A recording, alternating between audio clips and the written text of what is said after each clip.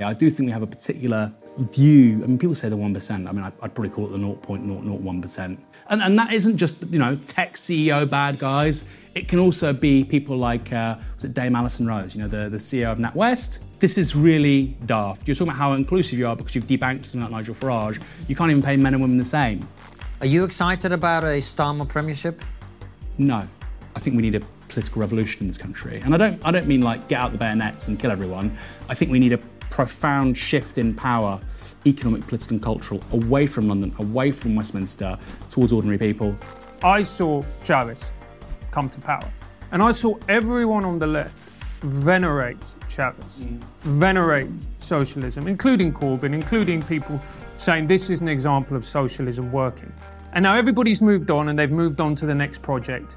And I guess my question is to you, seeing countries like Venezuela, seeing countries like the Soviet Union, how can you identify with socialism when it's never worked?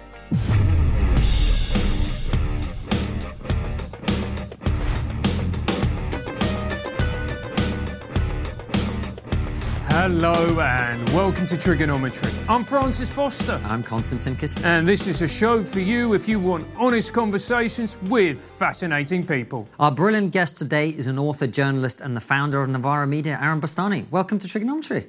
My pleasure to be here. Yeah, we've been trying to get you on for a long time. Whenever anyone wants to accuse us of being right-wing, what they say is, why haven't you had Aaron Bastani on?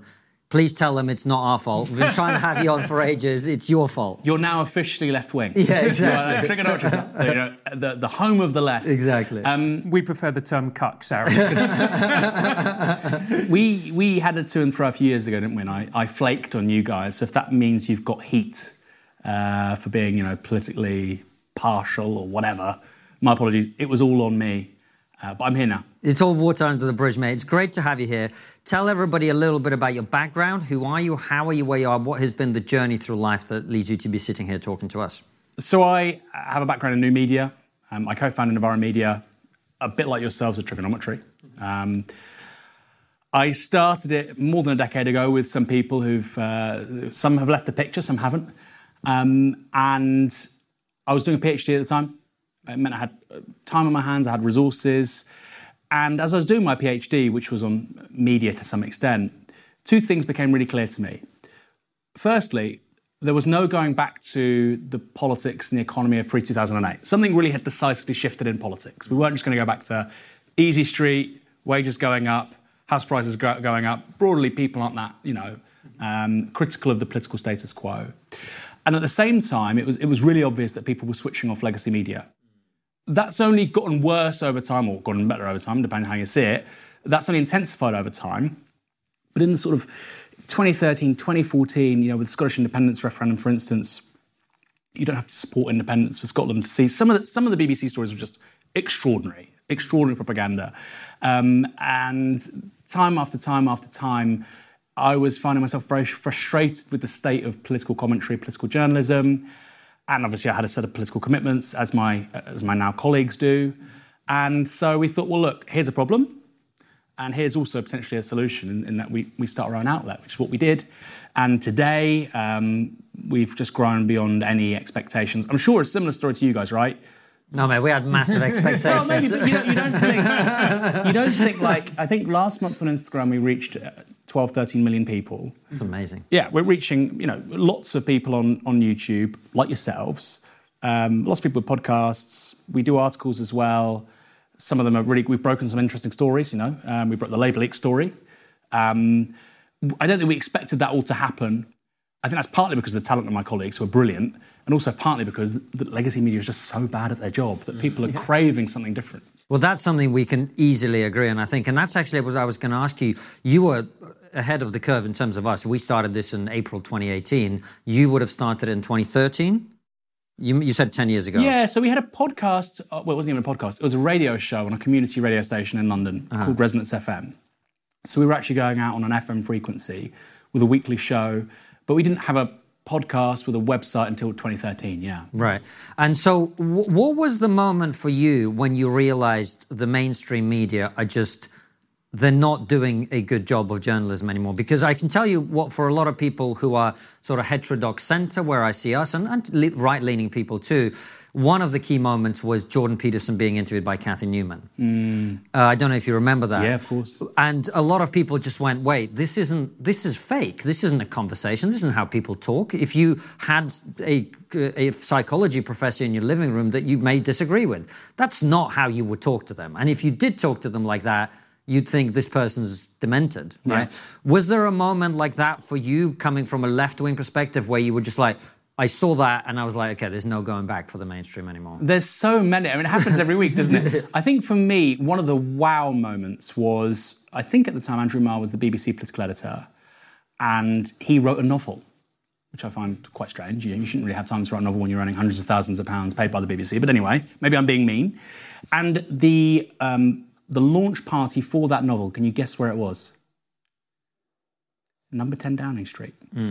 And so you think your job is to scrutinise these people. They're doing you a favour to launch your novel. And I just thought, you're not serious. Like, you shouldn't be hectoring them and being angry with them, but there should be a slight frisson, a slight tension between politicians and political journalists. They should just be a bit wary of that guy. Be careful. Don't be too loose-lipped. That's healthy for democracy. And when I saw that story, I thought, I think the BBC's buggered, and I think more broadly the relationship between politicians and the media in this country is buggered. It is so unhealthy, and I think it's worse in the US because in this country everything's in London. Everything's in London. Whereas in the US you've got your politicians in Washington, you've got your LA people, your Texas people, your New York people. Here it's so bad.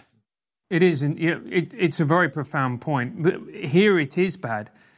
Was there a moment for you where you realised that left-wing media wasn't everything it purported to be? Where you looked at certain outlets, I mean, maybe it's The Guardian, maybe it's others, where you thought, hang on a minute, this isn't what I associate with the left or left-wing media? Well, there's not that much left-wing media in the UK. So, I mean, I'd start with, take the Daily Mirror. It's been a Labour supporting paper for a very long time. You know, I remember doing BBC Any Questions, and I mentioned a story, and then, you know, this is Middle England, right? I was somewhere in like Yeovil or something, you know, Lib Dem Tory floating voters. This is Middle England. And I said, the story's from the Daily Mirror. They all started laughing at me, right? Rightly so, because for them it's a tabloid. You know, I don't think it has necessarily a sort of political take on things. You know, it's a spin on, you know, it's like The Sun, but the other side. I don't think it's quite as bad, but, you know, that's the ballpark. The Guardian, I think, is a liberal paper rather than a left paper, but, you know, we can park that for a moment. What I would say is that The Guardian has really regressed. So 10 years ago, it had the bravery to do the Snowden stuff. It had the bravery to do the WikiLeaks stuff. That would not happen now. That would really not happen. Why not? I think editorial choices would just say, I just don't think it would happen. I think, well, definitely with WikiLeaks. Snowden, I don't know. With WikiLeaks and the Glenn Greenwald stuff, I think, you know, it's easy to say, Alan Rusbridge is gone, Kath Vine is the editor now, they wouldn't do that. But I just feel like there's not the same intellectual curiosity there used to be at The Guardian, even 15 years ago. That's fair. And I can't quite, you know, I would buy The Guardian 15 years ago. I wouldn't buy it now. I wouldn't pay for it now. You know, I have a subscription for the FT. I read the FT and it's full of facts and data, and I'll disagree with all the columnists, but it's useful, high-value information. I'm sorry to say The Guardian isn't that, you know. And do you think part of the problem is identity politics and writing through always the prism of race and gender? And that's not to say that doesn't have merit occasionally, but that then means that you just ignore the sheer facts of the situation, what is happening on the ground.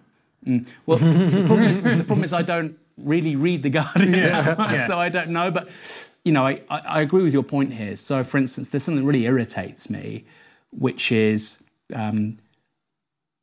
your X, this person's Y, therefore this person is the only person that can have valid opinions on issues relating to Y people. That can be with regards to race, gender, etc.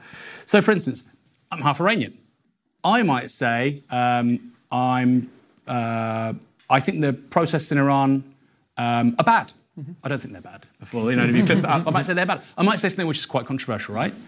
At which point, you might say, as somebody who's not Iranian, like, I disagree. They seem quite good. It's about women's liberation and civil liberties. They seem very positive. I would say, you can't have a legitimate view on this because you're not Iranian. Well, somewhere in the middle of all this are the facts and the truth and values, which they aren't contingent on who you are, your identity, and so on.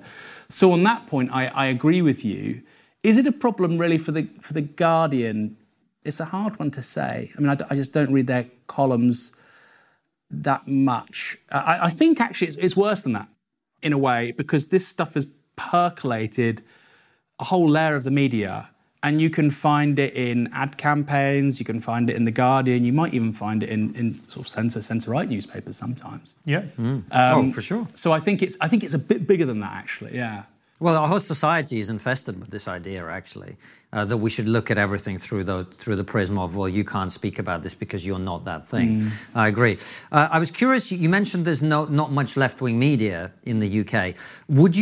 Are you one of the people on the left who feels that the BBC is right-leaning? No, I think the BBC is liberal, right? So what do I mean by that? It's socially liberal and has a socially liberal agenda. Absolutely. It was absolutely opposed to Brexit. I say that as somebody who voted Remain. It was opposed to Brexit. And it's also economically liberal. So I think it's very, what's the word? Circumspect about radical economic ideas, particularly from the left. But actually, I think any kind of radical economic ideas. Anybody who's saying, there's a problem, let's try this solution. An actual solution-oriented sort of mode of thinking just doesn't sit well with them.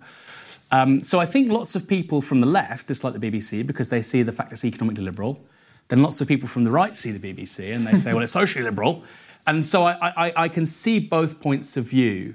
But it is, and because we don't have a successful liberal party in this country anymore, which we did until the early 20th century, it is very much a continuation of that sort of patrician liberalism, which was the Liberal Party, which broadly speaking, after it collapsed, kind of becomes a faction within both Labour and the Tories.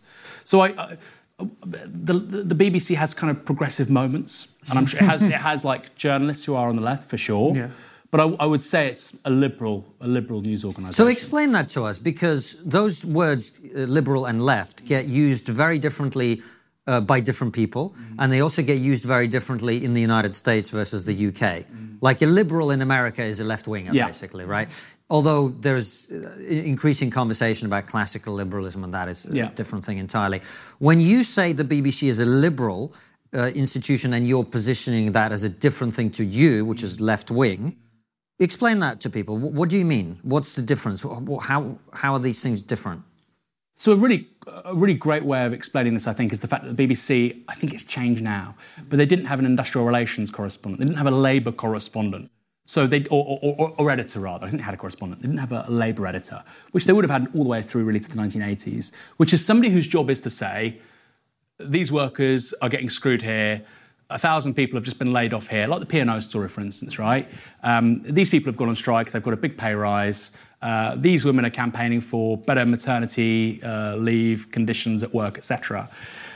The BBC doesn't focus on that stuff. Now, as somebody who's on the left, I care about that stuff, right? I care deeply about that stuff. Instead, the BBC will focus on, like, as a liberal organisation, representation. More women in boardrooms, right? I'm not saying more women in boardrooms is bad. Although it is. I'm not saying it's bad, but that affects a tiny slither of society. Yeah. Meanwhile, you're not talking about women organising in their workplaces for better maternity care policies, for instance. Yeah. Well, so that makes perfect sense. And I remember during the whole Ngozi Fulani affair, it was covered like it was a terrorist attack. When you sort of think there's probably much bigger core issues affecting way more people, which I think is what you're talking. So is your focus basically an old school class-based approach where you are like, well, the workers who are the majority of the society, they're at the bottom, they're not getting paid enough, they're not treated well by their employers. That's who I'm advocating for. Is that, broadly speaking, the angle you have? I wouldn't say they're at the bottom. I would say we are interested in the stories of working people, and that's something that politicians aren't. But frankly, the middle class and the working class in this country, we just did a show on this actually with a great guy, Dan Evans. We talked about the petit bourgeois. What does it mean? My dad's a taxi driver. You categorise him as petit bourgeois, right? Lots of people with their own shops or small businesses, they work harder than the most exploited workers. It's a different relationship, right? Because, of course, they get the dividends and the profit, and one day they might be very rich as a result. But they work incredibly hard, some of these people, like literally exhausting themselves and killing themselves. In terms of what we do, like I said, it's about working people. I do think, though, in terms of what you said, old school sort of socialist way, I do think we have a particular view. I mean, people say the 1%. I mean, I'd probably call it the 0.001%. You know, the economic elite, frankly, who are pro-privatisation with regards to things like water, who fundamentally don't think democracy matters, who contrive sort of Mickey Mouse but sort of bizarre issues so that we don't actually confront the real problems in society. And that isn't just, you know, tech CEO bad guys. It can also be people like, was it Dame Alison Rose, you know, the CEO of NatWest. You know, NatWest have all these quote-unquote progressive inclusive policies, and yet I think the gender pay gap in the organisation was something like 30%, right? Like, this is really daft. You're talking about how inclusive you are because you've debanked something like Nigel Farage. You can't even pay men and women the same, so for doing the same job. So, you know, this elite also, in a way, mirrors what I was saying about the BBC. Generally speaking, it's actually a lot more socially liberal than we think. So people on the right will say, this elite is socially liberal, they're all lefties. I'm on the left saying they're also economically liberal and they're exploiting, you know, the rest of society. And we're both right in a way. Do you ever get frustrated how the left is mischaracterised? Because I'm not on the left as a whole. There's certain aspects of the left that I'm very sympathetic to. But I see people on the right going, all lefties think like this. And you go, no, they don't. And if somebody said the inverse, you'd get upset with them. So how is it fair to say all left are pro-Remain liberals? And you go, well, you're overlooking Lexit, for example. Oh, let's be real. Corbyn was pro-Brexit. You know, if Corbyn, I was thinking about this. He wasn't very honest about it. Well, I think he's a Democrat, so I think, you know, he was the party leader. I think he did what he thought was right. I don't think he secretly, you know, there's this conspiracy, he secretly went in the ballot box and voted leave. I wouldn't go that far. I mean, maybe he did. I don't think he went that far, though. But there is a sort of weird alternative reality where Jeremy Corbyn isn't the Labour leader in 2016. Somebody else is. Labour sort of lose the election, Brexit, but Labour lose the referendum rather because they would have been campaigning for Remain.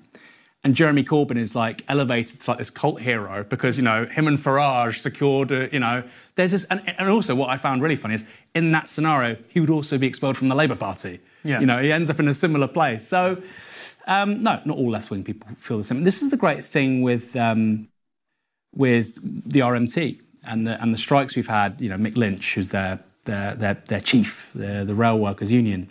I think it's so useful for the average sort of Joe Blogs, you know, member of the public, to see a guy, you know, who's, you know, bald, late 50s, early 60s, gruff, a Millwall fan, and he's left-wing. And I think that's so good for a number of things. I think it's good for the left, because it undoes a few caricatures, but I also think it's just so healthy for our society. You know, you can't presume somebody's politics just by how they look. Like, that's a really, you know, it's a really bigoted thing to do, actually. He may look like a gammon, is what Aaron is saying. You don't know that he is. Yeah, and that is a profound point, because in 2016 and post-2016, that term gammon would have been used for people like Mick Lynch or Eddie Dempsey, who I would have seen as the fulcrum of the left. The people who, what I think left-wing means, which is people coming out, representing workers, trying to get them a better deal. And what I've seen on the left now, and look, maybe it's Twitter amplifying these voices, you know, somebody going, you know, if you're fat-phobic, you're Hitler. And I go... Did you actually see that? Pretty much. You may be exaggerating. Yeah, maybe exaggerating a touch. I go... You know what we mean, though. Yeah, but I go, that's not left-wing. That's just internet insanity. Well, I think fat phobia I think it's bad to discriminate against somebody because of how they look, or to bully them on that basis. But I don't think that makes. Mate, I fat shamed him for 2 years. Look how slim he looks now. I don't think that makes you look like Hitler. Well, I'm older now. I'm 39, but I mean, I was quite ripped until about 30, and that was definitely because of my dad's body shaming. You know, I was about 9, so I sort of got into bodybuilding and, you know, athletics and whatnot. But on a serious note, is that left wing? I mean, look. There are lots of things which are right-wing. There are lots of things which are conservatives. There are conservatives out there that want to pull down all the trees and build loads of skyscrapers and, chase GDP relentlessly. There are also conservatives out there who want to reintroduce beaver and, rewild things and introduce regenerative farming. And I think, in a very strange way, they both sit in the same tradition. I think you have to be realistic on the left. Those arguments are on the left because they're taking aim at a form of oppression or antagonism or hatred is a strong word, but you know what I mean. And so I think they probably are on the left. I don't agree with that proposition, though. So the left is a very broad coalition. So what can Labour do and Keir Starmer do to hold together this very broad coalition of people who actually think and believe very, very different things? Somebody who is a left-wing progressive, I mean, it's a cliche in Islington, is going to think very differently to an old-school former miner in a town like Darlington. It's a great question. I mean, the thing is, Labour, people say Tony Blair's Labour's most successful Prime Minister. Actually, it's Harold Wilson. He won 4 elections. And in the 60s, Labour had the exact same problem. They kept on winning. They won in, 60, 64, 66, 74... I think 76. So they won repeatedly with their economic base being, organised labour, but also introducing things like the right to divorce, abortion, decriminalising homosexuality. So very socially liberal agenda. And they made that work. So I think, it's not impossible. You can do it.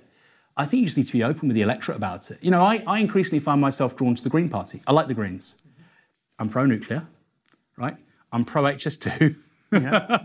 I'm pro... what else? I was going so through... So you're drawn to the Greens, they're not drawn to you. Yeah, exactly. But I like a lot of what they stand for. I like their values. I just think they're wrong about some really big issues. Yeah. I'll vote Labour at the next election, but I think if I was in Bristol West, for instance, where they have a good chance of winning, I would vote for the Greens.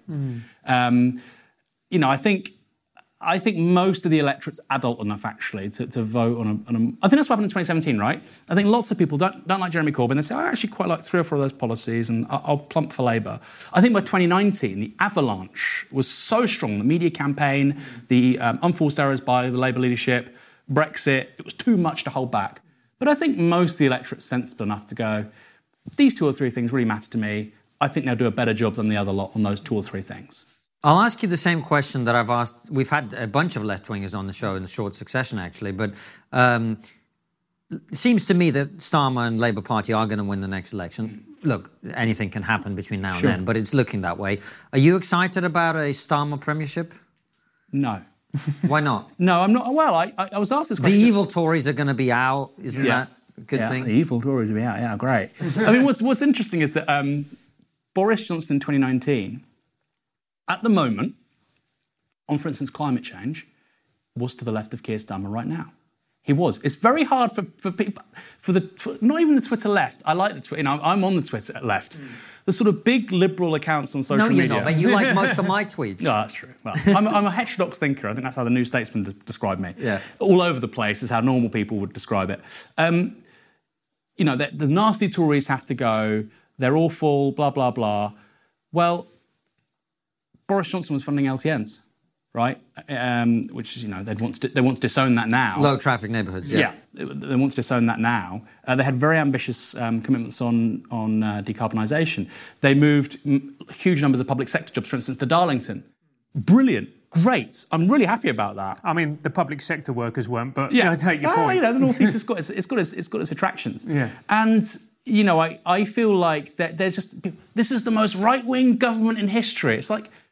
On the political economy side, it really isn't. Like there's a few, sometimes you'll hear something crazy and, that they release as a press release or as a media message, but on the sort of fundamentals, Boris Johnson was to the left of David Cameron. These same people had no problem with David Cameron, right? And austerity between 2010 and 2016 in terms of how it dismantled lots of really core parts of how, this country functions. So, yes, the Tories will be gone. I think that's good. My view is that Labour will be less bad, which is obviously not great. And it's probably why people aren't sort of, enthused about a Starmer premiership. But equally, I think that's probably why he's going to win over lots of floating Lib Dem Tory voters or floating Lib Dem Labour voters or Tory Labour voters in the Red Wall. I think they'll be less bad. But fundamentally, I think we need a political revolution in this country. And I don't mean like get out the bayonets and kill everyone. I think we need a profound shift in power, economic, political and cultural, away from London, away from Westminster, towards ordinary people. A few ways of doing that. Forced representation, I think electoral reform of some kind. And I think you need to start dismantling some of the really dysfunctional parts of British politics. Which are what? Well, for instance, the electoral system is the first one for me. And this is going to sound sort of strange. The worst part for me of first past the post isn't the two-party system, it's the Liberal Democrats. Because the Liberal Democrats in Tory seats will say to Labour voters, we're the only ones that can beat the Tories. You have to vote for us. Then, they'll go in Labour seats, say to Tory voters, we're the only ones that can beat Labour, right? They have actual no substantial politics. They're purely a consequence of the two-party system. We're not that bad, and if you don't like these guys, these other guys can't win. So how the hell is that a basis for a democratic vote? So I just think when you look at the Tories, you look at Labour, you look at the Lib Dems, so much is dysfunctional with first past the post. That would be the first one for me, I think. I mean, we've had plenty of people on to talk about the problems with first past the post and what a proportional system might mean. One of the things it will likely mean is that extremist parties do very well. And so I'm very open to the idea of PR, but I wonder whether people have thought about that. But look, you've raised a few points that I think are bigger than this whole Twitter left-right bullshit that we've spent too much time talking about. And I want to talk to you about a couple of things where we may agree less than we have done so far. One of them is, and I'm glad you said the 0.001%, but this narrative generally worries me because people talk about the 1% or the top this or the top that. And I look at the statistics. The top 10% of people in this country pay 60% of all the income tax, right? And I sort of think, okay, they're rich and we're British, so we have to slag off people who've done well. It's kind of part of our culture. But are they really the bad guys? The people who are earning what would be put in top 10% are probably like over 80 grand a year. Are they really the bad ones that we have to point our fingers at and go, you're not paying enough tax when they're 10% are providing 60% of the income? Do you know what I mean? No, I entirely agree. I mean, Labour's manifesto in 2019 was they would increase tax for the top 5%. So even that, I agree with you. There could be somebody, look, on 80 grand a year, they've got a couple of kids, maybe the other half, whether it's the wife or the husband, maybe just works part-time for whatever reason, partly because caring for the kids or whatever. You know, given what's just happened with mortgage rates, energy, they might think I need to put some away to look after my parents in a few years, my own pension. You know, it doesn't go that far. So I'd agree, they're not the enemy. But, you know, there was an amazing quote recently from the managing director of Harrods. And this was in like the midst of the sort of crisis, you know, with living standards. And they said, we're doing great. You know, recessions and economic downturns, the rich always get richer in a recession. That's what they said. And I think that is a problem. I think it's a problem that in the European Union, we're not in the European Union, in Europe, the most valuable company is LVMH, Louis Vuitton, Moet, Hennessy. It's a luxury goods brand. The biggest companies in the United States are producing extraordinary goods and services for literally billions of people. We're making designer handbags and champagne. There's nothing wrong with that, but I think it says something quite significant about how our economies work. And also, is that really the basis of like future prosperity? I suspect it's not. No, probably not. But I guess what I'm asking you more about is this. I hear this a lot, and I'm not talking about Twitter. I'm talking about Question Time. I'm talking about mainstream flagship programs. People always talk. I'm not in the 1%. I may never be in the 1%. But the more I meet people who are, the more I realize that, look, of course, this country has a history of the landed gentry, right? People whose only achievement is they went to Eton in the 7th generation. Yeah. I've met those people and they're annoying, admittedly. But there's not a lot of them. Most of the people I meet who are wealthy and who have a high income are people who've created things that are of value to other people, right? They are actually creating jobs. They're creating opportunities. So when I see them being sort of demonized as the problem, I don't really know that to me is accurate, because I'm not envious of them. I'm like, you've done well because you've contributed to other people's lives. You've created opportunities for other people. You've created a product that other people want to buy or a service or whatever. And I am quite uncomfortable with that rhetoric. Do you know what I mean? Well, I sort of disagree. So, like, look at landlords. We have a lot of landlords in this country, right? A lot. So it's not even the 1%, like you say. Yeah. It's like over 2 million of them. Yeah. And it's lots of people. They would be electricians or tradesmen, and they didn't pay national insurance, and that's their pension, right? Yeah. So they're not like, they're exploiting arguably their tenants, but they're not like, they're this caricature of the 1%, absolutely. But the way I see it is this. All the capital that's going into buy-to-lets, all the these are very smart people, right? All the construction work and the application that goes into building these little rabbit hutches for people, I just think, and then you look at the high street, and you think, surely it would make more sense as a society. You want to make money, like you say, you should be making money from selling goods and services to people, starting a business. And I think too much of the money and the capital and the know-how and the ambition has gone, for instance, in buy-to-lets in this country over the last 20 years. But Aaron, this is where you and I and Francis would agree completely. The housing market is completely fucked on purpose, and they refuse to fix it. Yeah. Right? Because the incentive structure rewards all the behaviour that's there. But that's a different issue to the 1%, because as you say, most of the buy-to-lets are just owned by people who built up some capital in their housing and then bought another flat when they could or whatever and rent it out. And I agree with you. The housing market is a big problem that needs fixing. But that isn't my point. My point is, are the people at the top, the captains of industry, let's say, the people who started a big business, even if the captains of industry often don't start businesses anymore. Maybe. But I know people who do. This is what I'm saying, right? Yeah. People who run big businesses, let's say, it doesn't really matter. They are creating value for the rest of us, one way or another. Why are they a problem? And I'm open to the possibility that they are. I'm just saying, why is there this narrative? And maybe I'm holding the wrong person to account here. Maybe you don't think that. I don't know. Do you see what I'm getting at? The housing market is a real issue, but if we set that aside, why is creating wealth and earning a high income a problem? I don't think it is. You don't think it is? No, Okay. I don't think it is. I mean, as long as, there's a great line by Clement Attlee, and I think he was sort of criticising charity. He said, a patriot would just pay their taxes and that would be done. I think charity is a cold, dreadful thing, something like that. And look, if you are willing to work hard and like you say, you meet these people, almost all of them say, I've been very lucky, right? People who've done really spectacular things in business, whatever, they go, I worked hard, I'm smart, blah, blah, blah. I was also really lucky, right place, right time. Maybe it would have happened at a different time, if it hadn't happened then, but generally speaking, I was very lucky. And there's a lot of gratitude there. But let's pick one issue, corporation tax. Corporation tax, you need to be competitive, obviously. We have higher rates of corporation tax in places like Japan or California or Germany than we do here. Now, the argument would be, corporation tax is a tax on corporate profits to start with. If you're not making any profits, you're not taxed on. The argument would be, the lower the rate of corporation tax, the higher the incentives to set up businesses, right? Well, actually, what we know empirically is that a higher rate of corporation tax, not too high, because yes, they will go, but a higher rate of corporation tax means that businesses reinvest in fixed capital, robotics, upskilling workers, because they don't want to pay tax, right? They'd rather reinvest it in the business than give it to HMRC. And so there's a very sensible pro-business argument for higher corporation tax. Not 60, 70%, but, somewhere close to Germany.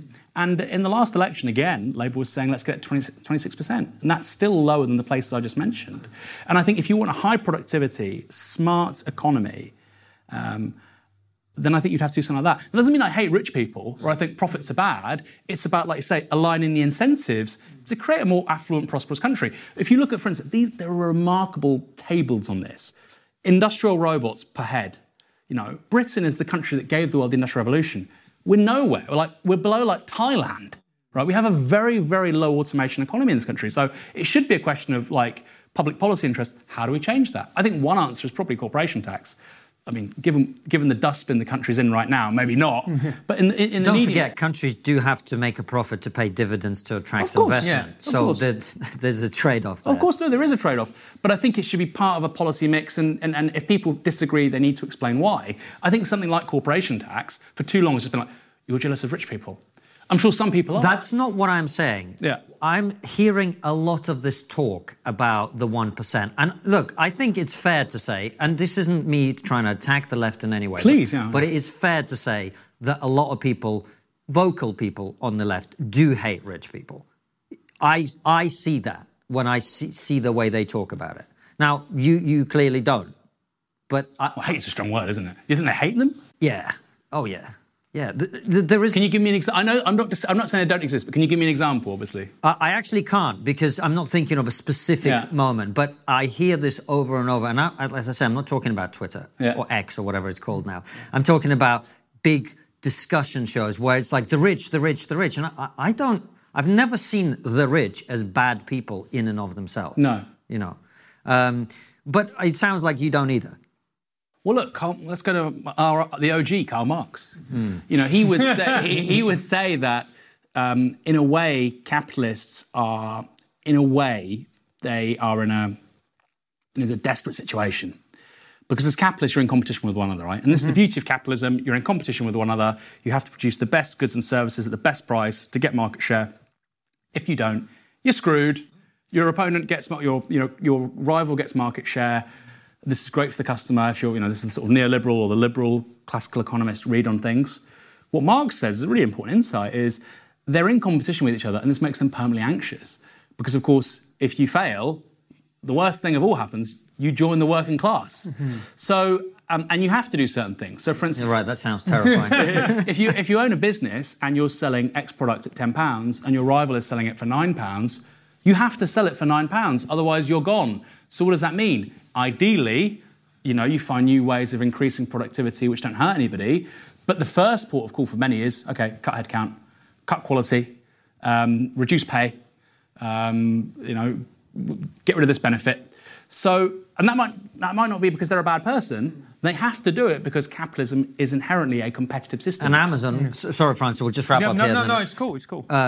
Amazon would be a very good example of this. I mean, we had James Bloodworth on to talk about his book, which exposed a lot of the practices that these giant multinational corporations are engaging in to drive down their costs. And by the way, you talk about the high street. That's why the high street is fucked. It's not because people aren't investing in it. It's because they can't compete with Amazon.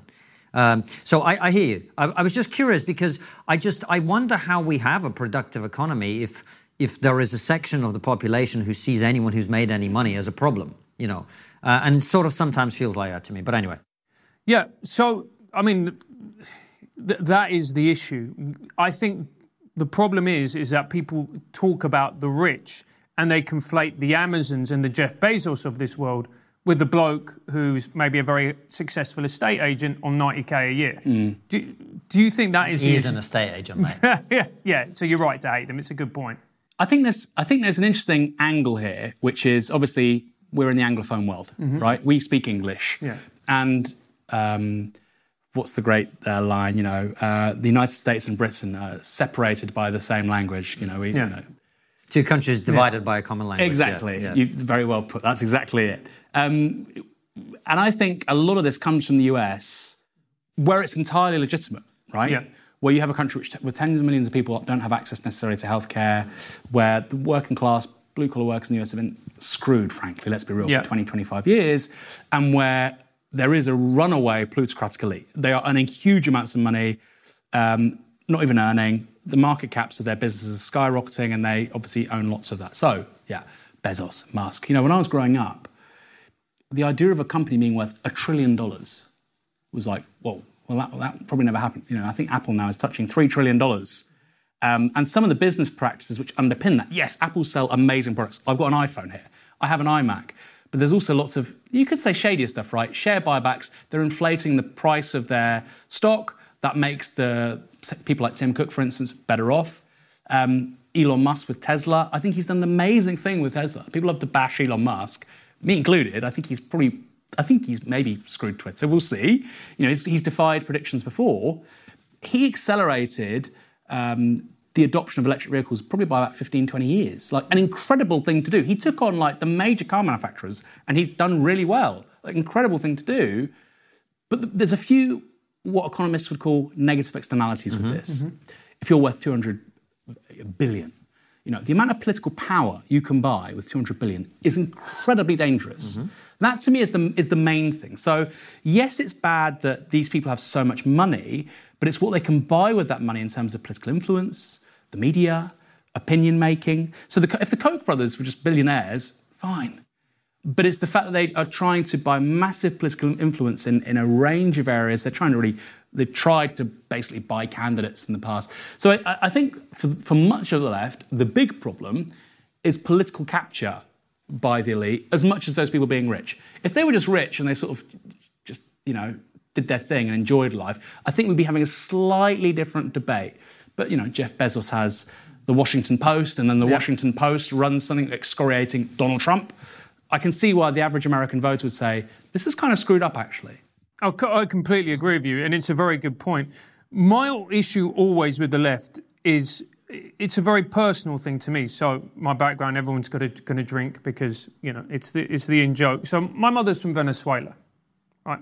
I saw Chavez come to power in 1999. I saw him bring socialismo, as we would say, to the country. I saw him shut down journalists. He put one of my relatives under house arrest because he refused to enact Chavez's wishes, which would make the country poorer. And he was put under house arrest until he complied. I saw Chavez threaten journalists until the point my cousin had to leave because he didn't know at 1 o'clock in the morning there was going to be a knock on the door and he was going to a prison called La Tumba. I don't need to explain what that is. And I saw everyone on the left venerate Chavez, venerate socialism, including Corbyn, including people saying this is an example of socialism working. And that was a moment for me where I fell out of love with the left because I was trying to say, hang on, this isn't what you think it is. But people didn't care. And now everybody's moved on and they've moved on to the next project and saying they're socialists. And everyone in my country is screwed, to be honest with you. And I guess my question is to you, seeing countries like Venezuela, seeing countries like the Soviet Union, how can you identify with socialism when it's never worked? Well, that's an interesting one. Let's start with Venezuela. So I think South America is incredibly unique. Yeah. Because of the Monroe Doctrine, because of the fact that you have this global superpower to your north. Yeah. The United States never let social democracy happen in South America. It was not allowed.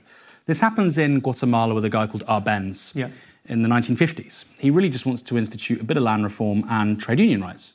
Really nothing radical. Nothing that wasn't happening by social democratic parties in Europe. The point was that wasn't allowed. That was not allowed. So this idea of, well, if only the South Americans could have sort of mainstream centre-left politicians, and they tried it, okay? They were removed by military coups. And interestingly enough, who was in Guatemala in the 50s when that happened? Che Guevara. Yeah. And he says, well, they're not going to let us do that, then we've got to seize control by military means. And actually, we're going to have to hold on to power in a very different way. So I think the development of socialism in South America, it's not to make excuses for anyone, but I think the development of socialism in South America is quite unique and quite particular because parliamentary democratic socialism or social democracy like we have in Europe was not allowed. It was completely off the table. So that's parking that one. And in terms of socialism not working, I suppose, and again, I also wouldn't compare the Soviet Union to Venezuela. Yeah. I think Venezuela under Chavez did well because of high oil prices. So there was a sense of rising prosperity. And obviously when oil prices went down, that sort of disappeared again. I think with the Soviet Union, it was different in so much as there was a national project of industrialization too quickly. But there was a different kind of project. It was reaching towards a modernity in a different kind of way to somewhere like Venezuela, I feel. I might be wrong. And the Russian people and the peoples of the former Soviet Union, I think, can be proud of certain accomplishments, such as the first person in space. I think it's an incredible technological achievement. I think it's an amazing achievement. The defeat of Nazism. I think you should be very proud of that. And that wasn't so much a technological achievement, but yeah. Well, no, but you say that, but there's some really interesting stuff about this, about the ability of the Soviet Union after 1940-41 to actually start developing incredible tanks, incredible military technology. Not incredible, but it could rival the Germans. In a way that nobody predicts in the 1930s. You know what, actually, it's the other way around, interestingly. So the Soviet Union, people don't know this because the Soviets got overrun in 41 and early 42. What actually happened is the Soviets had far superior technology in the early period, but then they got outpaced by the German military machine as the war went on. So by the end end of the war, what the kind of technology the Germans had is the basis of all our technology now. They had cruise missiles, basically, in their thousands, etc. There's a reason the Soviets lost 20 million people in World War II. But, look, your point, look, every society has positives and every way of structuring it. I guess the point that Francis is making about it not working is in the Soviet Union and in Venezuela, the argument would be about socialism that it is a way of thinking about the world that is so unnatural to human beings, the way that we evolved to think about our own interests and the interests of others. In the Soviet Union, as you know, the idea was that you were supposed to put the needs of the state above those of your own family. That it takes putting people in La Tumba, or it takes people being put into gulags to achieve that dream in which Pavlik Morozov gives up his parents to the state, because it's such an unnatural way that doesn't really apply onto how human beings are wired. If we were mole rats or ants, where we were genetically linked, that might be easier to do. Do you see what that's kind of more the argument? No, I think the 20th century has a series of experiments like this, from Nazi Germany to the USSR to the Khmer Rouge, where you have this incredibly, I don't even think there are economic projects, extremely cultural projects, and extremely innovative as cultural projects. So like the idea that a human being is a tabula rasa, blank slate. And look, I don't think that's necessarily, doesn't have to be socialism or fascism or anything like that. I think it has a certain interpretation of human nature which we now know is wrong. We know that doesn't function. So why am I a socialist? I'm a Marxist, frankly. And I can also go back to a few what I would call success stories regarding democratic socialism. We'll part that for a moment. I'm a socialist because I believe that workers generally should be as close to the product of their labour as possible. They should have as little of it alienated from them as possible, which means a fair deal for workers, right? So if a worker is creating value per hour of £30 an hour, I think they should be earning a significant chunk of that. Clearly, there should be a little bit of profit, there should be some taxes and so on and so forth, but the idea that a worker should be exploited from the products of their labour, I think, is a moral affront. And I think that, to me, I'm a Catholic, but that to me is almost like an article of faith. I think a good society allows workers to enjoy a significant share of the value that they create. In terms of Marxism, I'm a Marxist. The capital, Das Kapital, is not a manifesto. He does a manifesto called the Communist Manifesto, but Capital is called Capital, a critique of political economy. So what he does in Capital is he's critiquing the classical political economists, J.S. Mill, Adam Smith, Ricardo, and whatnot. And I know this is probably quite cliched for many people, and clearly that's not what happens in the 20th century, but Marx wasn't a programmatic thinker. He has some parts where he says you may need to do this, this, or this, or he talks about, the Civil War in France, military theory and whatnot. But the stuff that you see in the Soviet Union or with the Khmer Rouge is as connected to what Marx is talking about as, say, Nazi Germany is with Edmund Burke.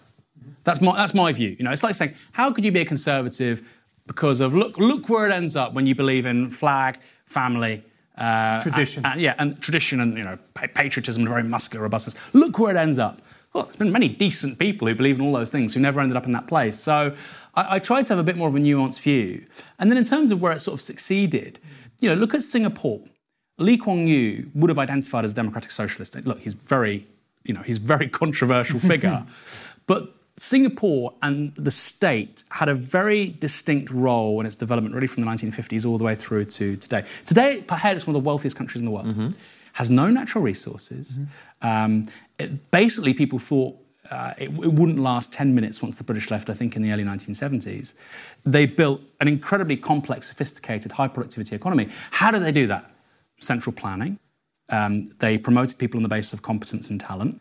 And they didn't allow the free market to run riot in so much as having an unplanned economy. There was, let the invisible hand do its thing. They didn't do that. They had a significant amount of planning, and they wanted that planning to create wealth, which would lead to a more prosperous country. And it worked. Now, I'm not saying Singapore is a socialist paradise, but on things like, for instance, land. Actually, how land policy works in Singapore, it's effectively a socialist policy. So, I think it's hard to say, well, where has it worked? We've got very clear, identifiable examples of socialist policy working very well. To finish, it's interesting if you compare somewhere like Singapore to Venezuela.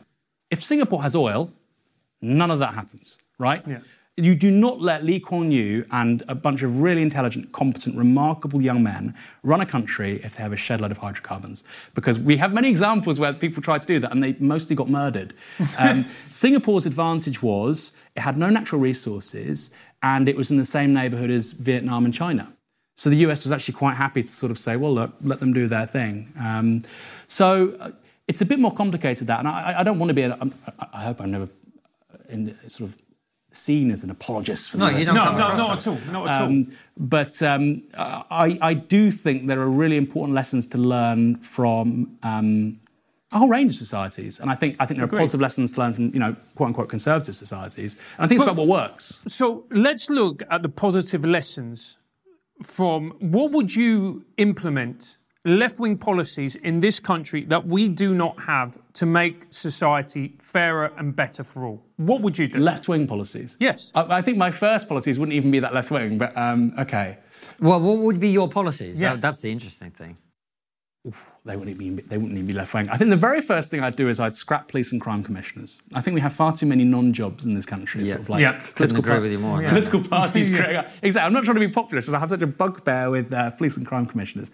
I'd reduce the House of Lords, and I think that there's arguments about how it works. Do you have it elected? Do you scrap it all together? Do you keep it as it's presently composed? Those arguments are actually quite strong. Mm-hmm. I don't necessarily agree with them, but we can have that debate. As you say, this isn't a left-wing point. That there's lots of people on the right and in the centre who'd agree with that. Yeah, but I think it should definitely be smaller, right? It's presently at 900. It should be like 400 tops. I would halve the number of councillors, but I'd pay councillors double what they presently get, because I don't think we don't really have talented people in local government because they're not paid enough. Mm-hmm. So I'd give them twice the responsibility and twice the pay. None of that's left-wing, but I think that's like really low-hanging fruit to improve the country. Right. Then in terms of socialist policies, so for instance, I think what Singapore does on land is really good. I think I would probably scrap council tax and introduce a land value tax because it's fairer. And land value tax is a few things.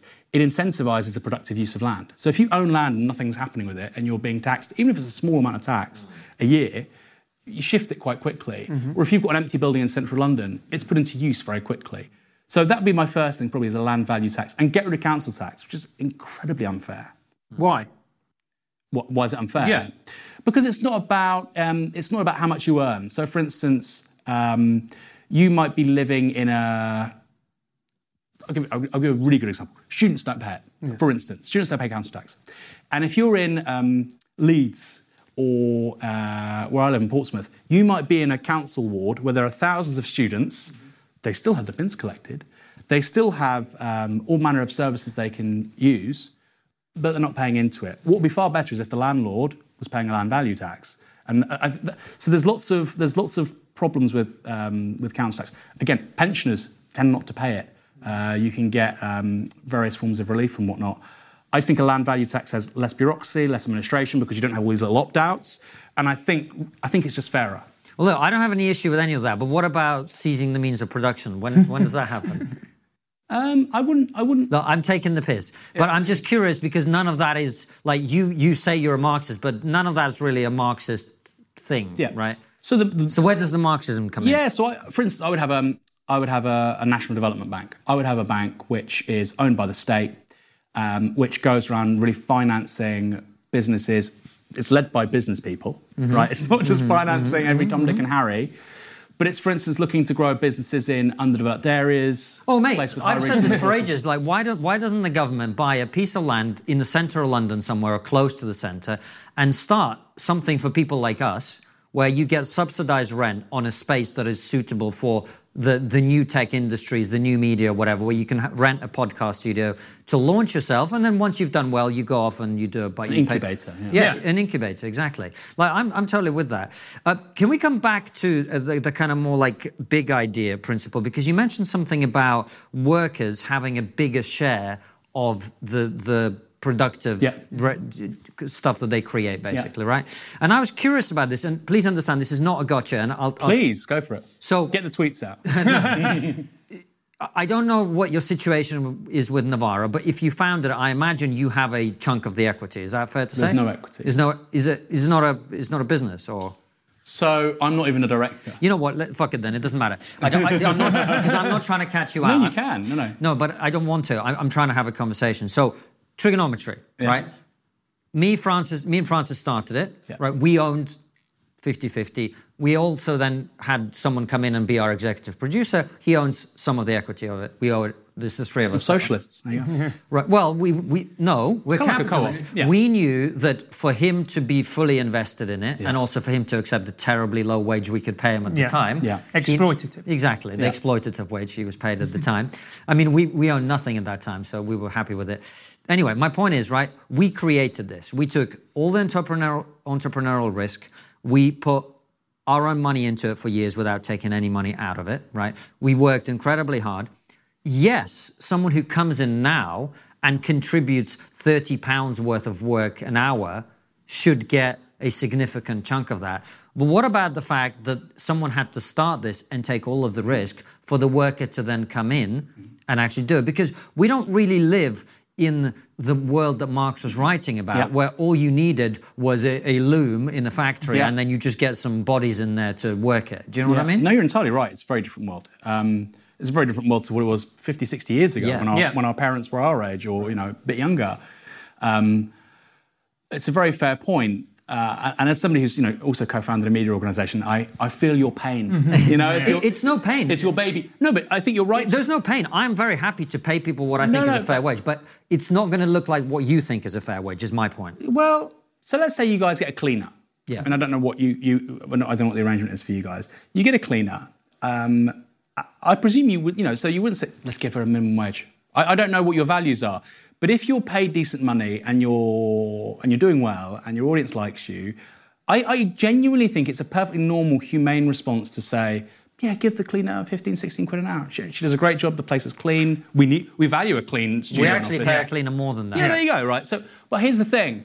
And it's not even necessarily a criticism of capitalism then, right? We're going to something different, things like outsourcing. And that's actually how lots of this country works today, right? And I feel like sometimes we're having debates at the wrong level.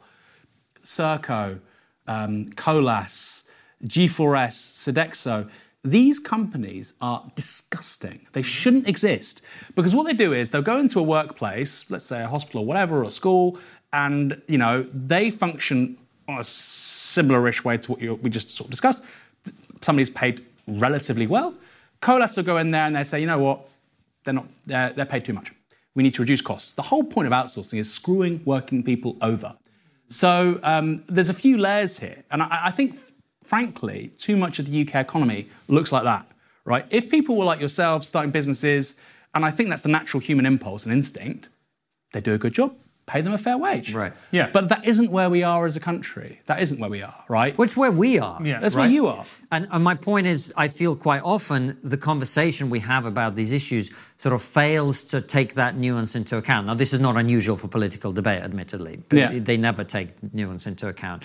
Look, on all this big government outsourcing with these companies that abuse people, I completely agree with that. But so the other... I mean, I don't agree with them. I agree with you. That's what I'm trying to say. I guess the one point that someone would make is, look, Aaron, automation is coming in. We're seeing it. We're seeing it with AI. We're seeing it with robots. If you're going to pay people a lot and you're saying to them, they deserve a fairer chunk, which emotionally... And look, my mum, first-generation immigrant... Before the minimum wage, I think she was on £2.30 an hour. It was something like that in the 90s. She earned literally nothing, had no rights to a pension. She's disabled now, entirely dependent on my dad. And with me helping them, they scrape by. So I get what you're saying, and it resonates with me. I guess we're looking down the line at AI, automation, and you're going, are we not just going to make people... millions of jobs obsolete? Is that not the danger here as well? I wrote a book about it. You did? You did. Fully automated luxury communism. I think, and this is why, I use the C word. Yeah. And this is why I use the C word, because I think, and the trajectory here is 50 or 100 years. Realistically, we're looking at a situation when basically every human task can be automated. I think within 50 to 100 years. I think that's quite likely, right? Except podcasts. Except podcasts. And at which point, like you say, that creates massive dysfunctions in a bunch of ways. So, for instance, if you have workers who don't have cash capital to buy goods and services, which are made more productively than ever before because you have so much automation, then you have a crisis of what's called crisis of demand or underconsumption, which is you don't have people who can buy all the goods and services being made. You have a problem. Another issue is that the remaining jobs that are there and which are captured by uniquely human sort of characteristics, those are paid better and better and better because you can't automate Cristiano Ronaldo or a great TV or podcasters. You can't automate those guys, right? For now. And so what that means is that automation compresses jobs like, we've seen it in manufacturing for decades, but I think it's going to come for driving in a decade or two. And then basically it's going to come for everything. And so I think as a society we have a bunch of problems there. Like I say, crisis of demand. And if we think inequality is bad now, my God, it's going to be even worse in 30, 40, 50 years' time. And I would also add, Aaron, a crisis of meaning. Because jobs bring dignity and they bring an identity and they bring structure. Well, that's why I use this, and that's why I use the C word, because this is a profound challenge to capitalism. It's a profound challenge to capitalism. And I think we need to be honest about that. Because, The Economist did a great line about this, I think in 2013. They said, what happens when capital becomes labour? Which is to say, there is no distinction between capital and labour once you can automate pretty much everything. And that, we might not see it. I think we probably will. Our children will see it. And so what's the sort of political economic settlement when that happens? It doesn't look like capitalism. It doesn't look like capitalism as we know it. So that's why I use the C word. No, but controversial way. The thing is, I don't know about Francis. I certainly don't disagree that in a world where no one has to work, it sort of doesn't make sense that the people who historically have held the capital now own everything and no one else has anything. In a world where no one needs to work and everything's done by robots, a system of distributing resources fairly equally in that world is great, actually, I think. I'm sure there's counter-arguments to that I probably haven't considered, but I'm open to that. But what Francis was asking was something else, which is in the interim, because, we're all going to live in that interim 100 years, right? There's quite a lot of human lives in that. When you raise wages, what you are doing is you're incentivizing those jobs out of existence. Yeah. Right? And so isn't there a counterproductive element to some of those drives for higher wages in certain industries? Yes, there's a guy, he just died actually, a guy called Mario Tronti. He was a Marxist Italian sort of thinker. And he said exactly this. So historically, people have always thought innovation is driven by capitalists, right? Greater levels of automation, new innovations to create things more productively. He says, no, it's created by workers in struggle. Them struggling for better work, better paying conditions, more money is the catalyst for better innovation, right? Because that leads to the things you create about. incentives. Yeah. This is literally like page 1 or 2 of The Wealth of Nations, right? So I think again, even if you're not on the left, if you want a high productivity, high performance economy, there's the argument for higher wages because you're going to create incentives for businesses to increase productivity, use more fixed capital. Hold on, you care about the working people. You want to automate their jobs out of existence. No. But if you have working class representation, you have labour organisations, and the state is on their side, they can be reallocated to other parts of the labour market. They can be retrained, or you can say, look, the evidence is very poor on people being retrained. No, I agree with you. Well, in an ageing population, we probably will need to retrain some people to help, with regards to elderly care work, for instance. I don't mean retrain, design an app. That's bullshit. I agree with you there. But on things like, I mean really demographic aging. So I think in the US, over 50% of the jobs which are growing significantly are in relation to health and elderly care services. Because we're getting older as a society. We're having fewer babies and people are living longer, generally speaking. So I suppose the quick answer is, in the interim, what do we do?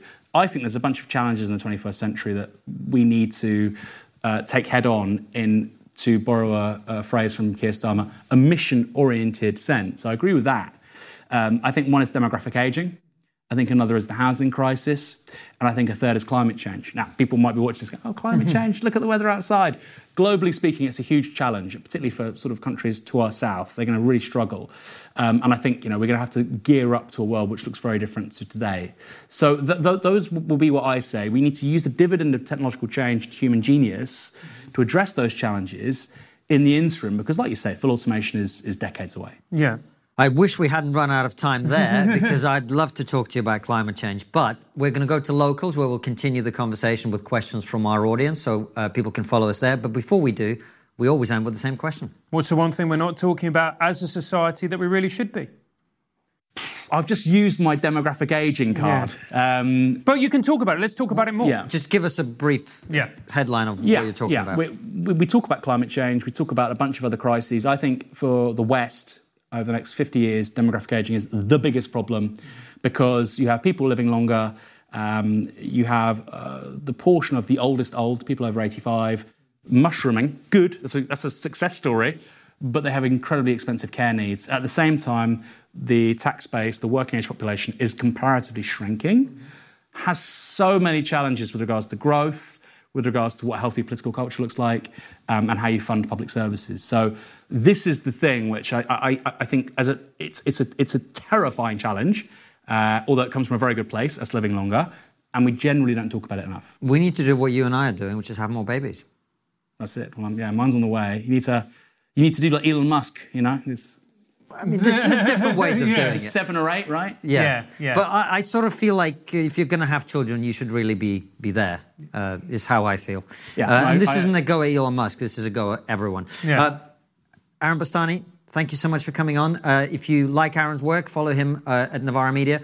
But join us on Locals for your questions and answers. You know what? Fuck it. We've got time. Well, not much, but we've got some time. Climate change.